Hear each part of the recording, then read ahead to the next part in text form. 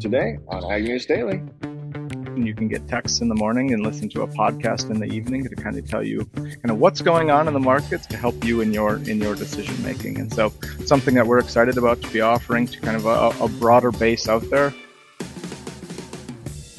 Hey listeners, Tuesday, February 27th. Sorry for missing you yesterday. Glad Delaney got you handled, but the two of us are back here today, pre-Commodity Classic.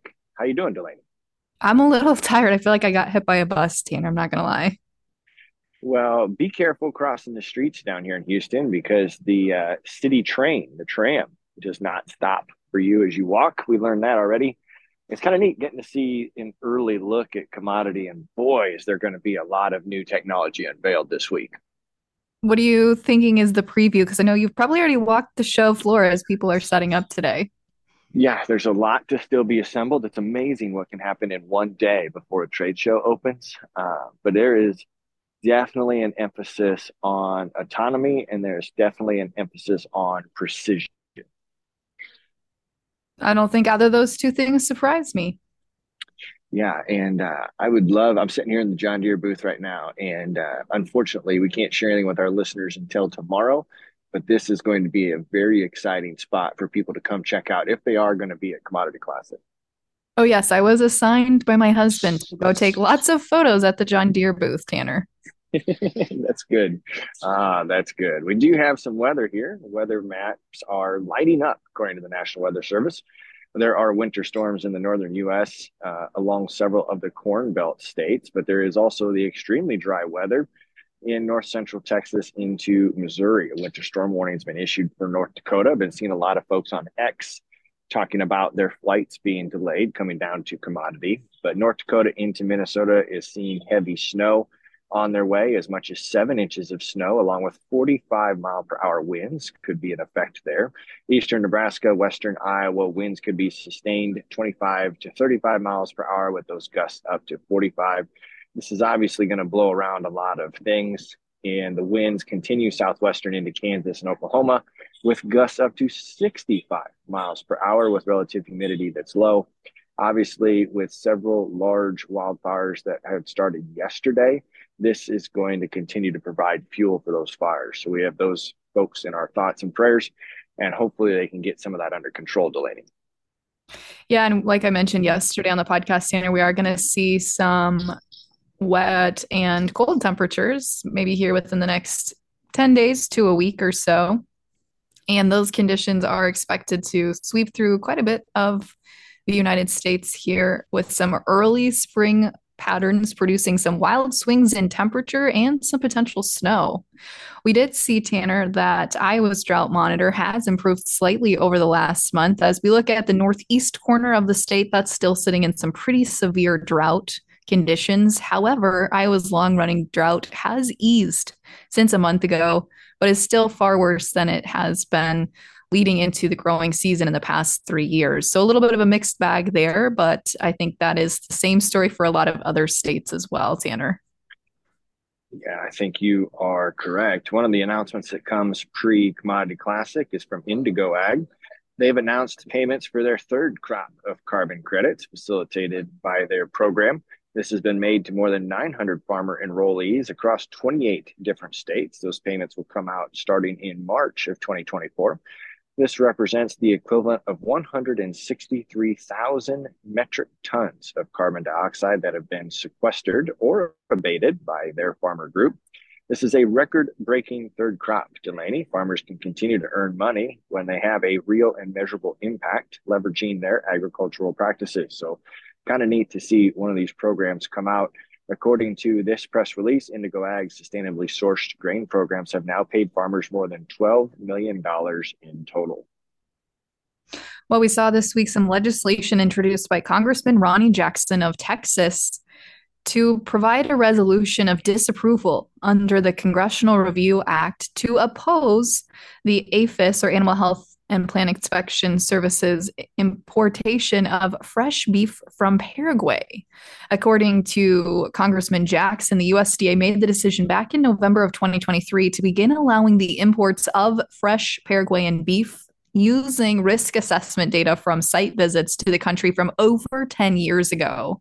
He said those site assessments are way outdated and put the U.S. beef, pork, and sheep industries at risk of foreign animal disease such as foot and mouth, which has been a long-standing disease that has ran through beef herds in Paraguay.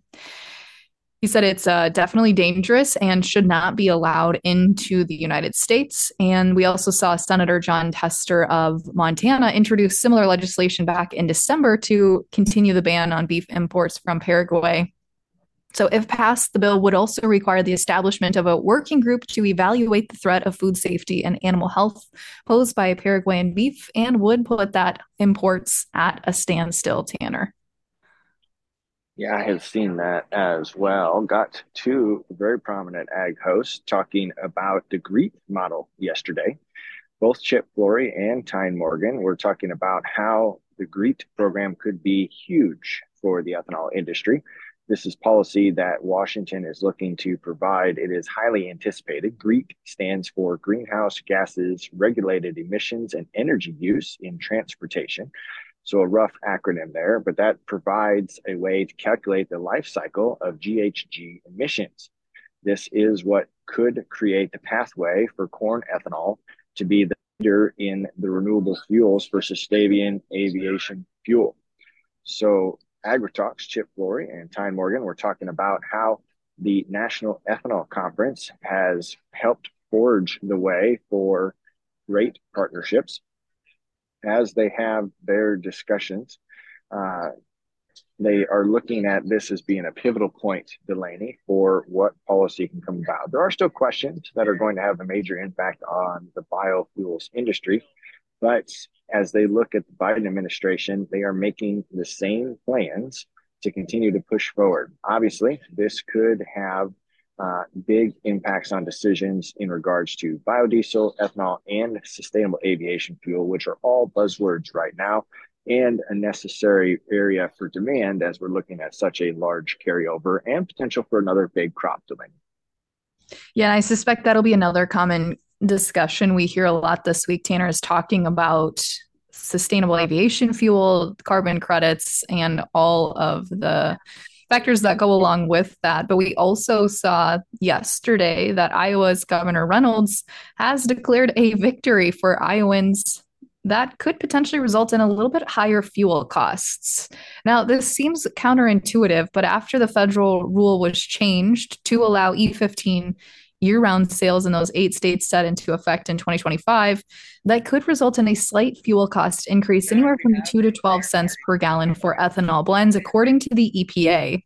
Nonetheless, it was requested by Governor Reynolds and governors of 7 other states back in 2022 after federal authorities failed to permanently extend the waiver that has long been given to E10 to E15, a gasoline blend, of course, with 15 or 10% ethanol.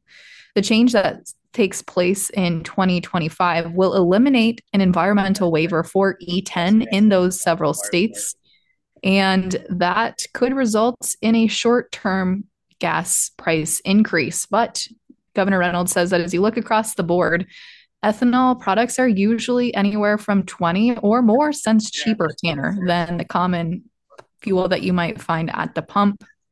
But of course, it's not recommended for vehicles that were manufactured before 2001 to use any sort of an E10 or E15 blend. You said, nonetheless, this was a win for U.S. agriculture and more specifically Iowa agriculture, but the challenge is still ahead of us, Tanner, to continue pushing for this year-round in all states, she says. Yeah, it's good to see her potentially providing an opportunity for other states to follow suit. Last headlines I've got is just Russia-Ukraine update.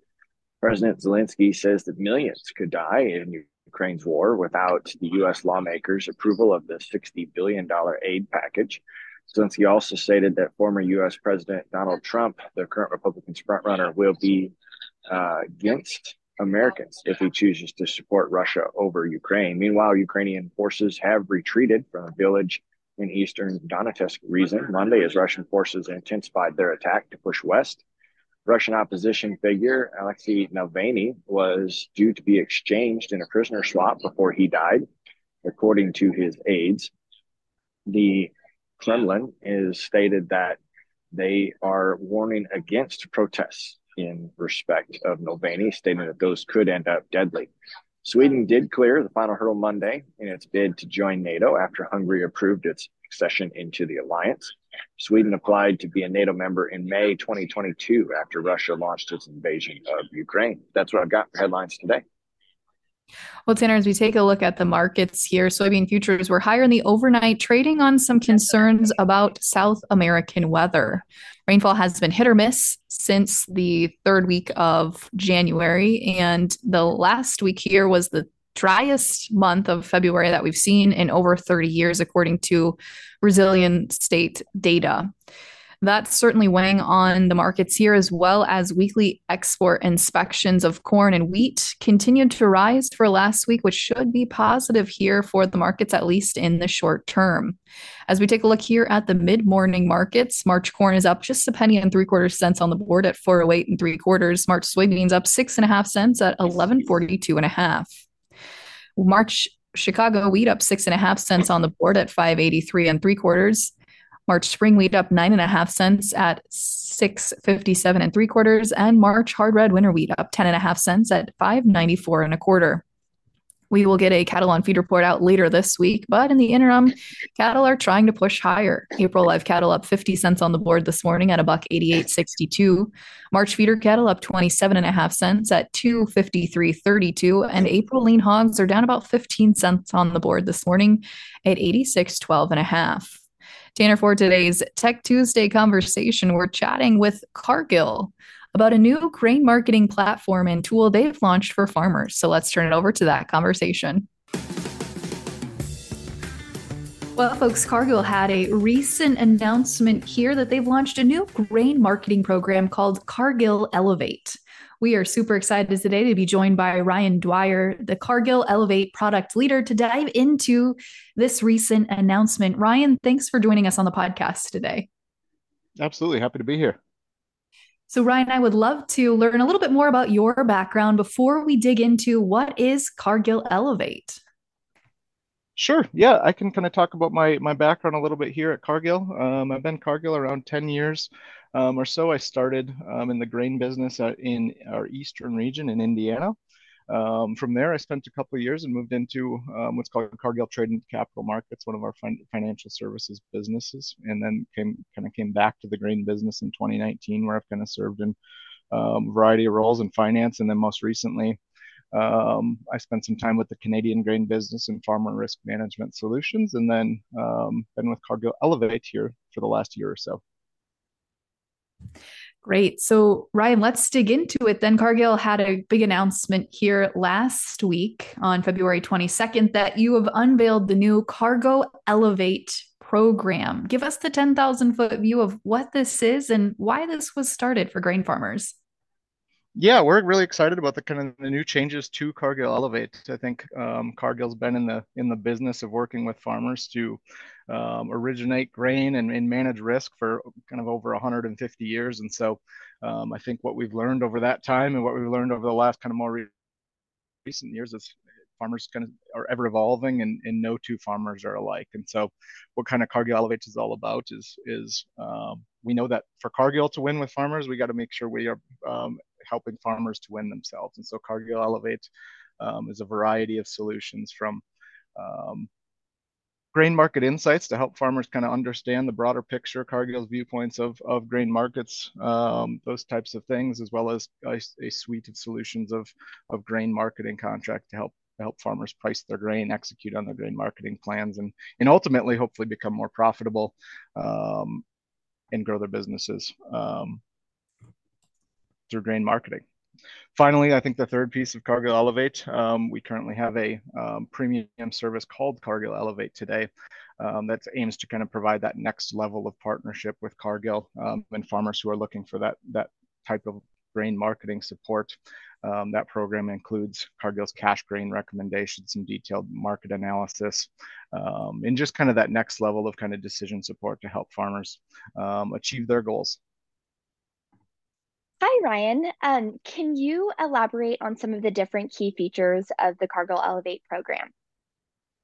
Absolutely. I think the biggest one, and this is the kind of the big news this week that we are excited to share starting on Monday, is Cargill Elevate Market Insights. So starting Monday, you can head out to cargillag.com and enroll in Cargill Elevate Market Insights. What Market Insights is it provides for free access to kind of Cargill's high level market information. You can get texts in the morning and listen to a podcast in the evening to kind of tell you kind of what's going on in the markets, kind of distilled down to kind of say to help you in your decision making. And so something that we're excited about to be offering to kind of a broader base out there, and ultimately looking to help farmers make better decisions with their grain marketing. So, Ryan, the grain marketing space is definitely a more cluttered space when you look at brokerage solutions, newsletters, and different applications that are already in the space. What do you think sets apart Cargill Elevate from others in this space right now?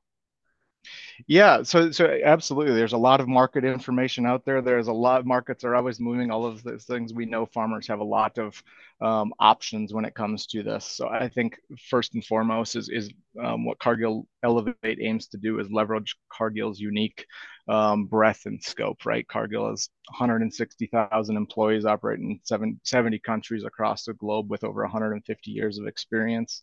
What Cargill Elevate aims to do is leverage that reach, distill down kind of the unique market insights that Cargill can pull out of that operating footprint and that breadth of a team, and kind of distill those into quick, easy to digest, understandable market facts, market information to help our farmer customers make better decisions.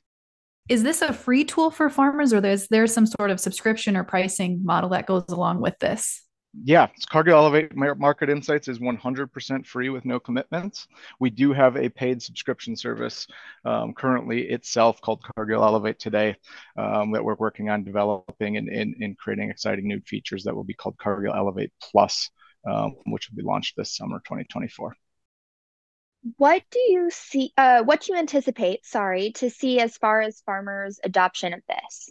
Yeah, we hope that Cargill Elevate, like I said before, we know farmers have a lot of options when it comes to this space. We hope Market Insights, knowing kind of Cargill's experience in the space, is something that an additional resource farmers can use to, again, help them in their operations, help them make quick, fast decisions, and help them improve their overall profitability. And Ryan, as you look at, rolling this out to farmers, do you anticipate seeing a lot of folks adopting this during the 2024 grain marketing season? Yes, absolutely. So like I said, it kind of is brand new to the market, Cargill Market Insights, that is, starting this week. And already we've seen some really good adoption. I think as you all know, kind of commodity markets and the trend that they've been heading, I think it's more important than ever to kind of have a pulse on what's going on in the markets, and ultimately hoping for farmers that are seeking out that kind of information and can use that data, can use that kind of Cargill insight to help them create their marketing plan, execute on their marketing plan, and again, help them achieve their goals. Absolutely. Well, Ryan, before we let you go, if any of our listeners want to check out this new program, I know you mentioned the link to that earlier in the interview here, but give that to us again one more time. Yeah, absolutely. I think if you're looking to learn more about Cargill Elevate and its offerings, head out to cargillag.com. From there, you can quickly get signed up for Cargill Elevate Market Insights by enrolling your name and email and phone number. Also, more information out there about our unique kind of suite of pricing solutions that allow our farmer customers to price their grain, protect downside risk, and enhance looking for premium grain prices to the upside as well. Cargill Ag is the best place to see all that information quickly. And if you are a Cargill customer, reach out to your Cargill representative. They are more than happy to get you enrolled, signed up, and to provide you with more information of how you learn more about Cargill Elevate. Great. Well, Ryan, thanks again for joining us today. Certainly appreciate your time. Thank you for having me.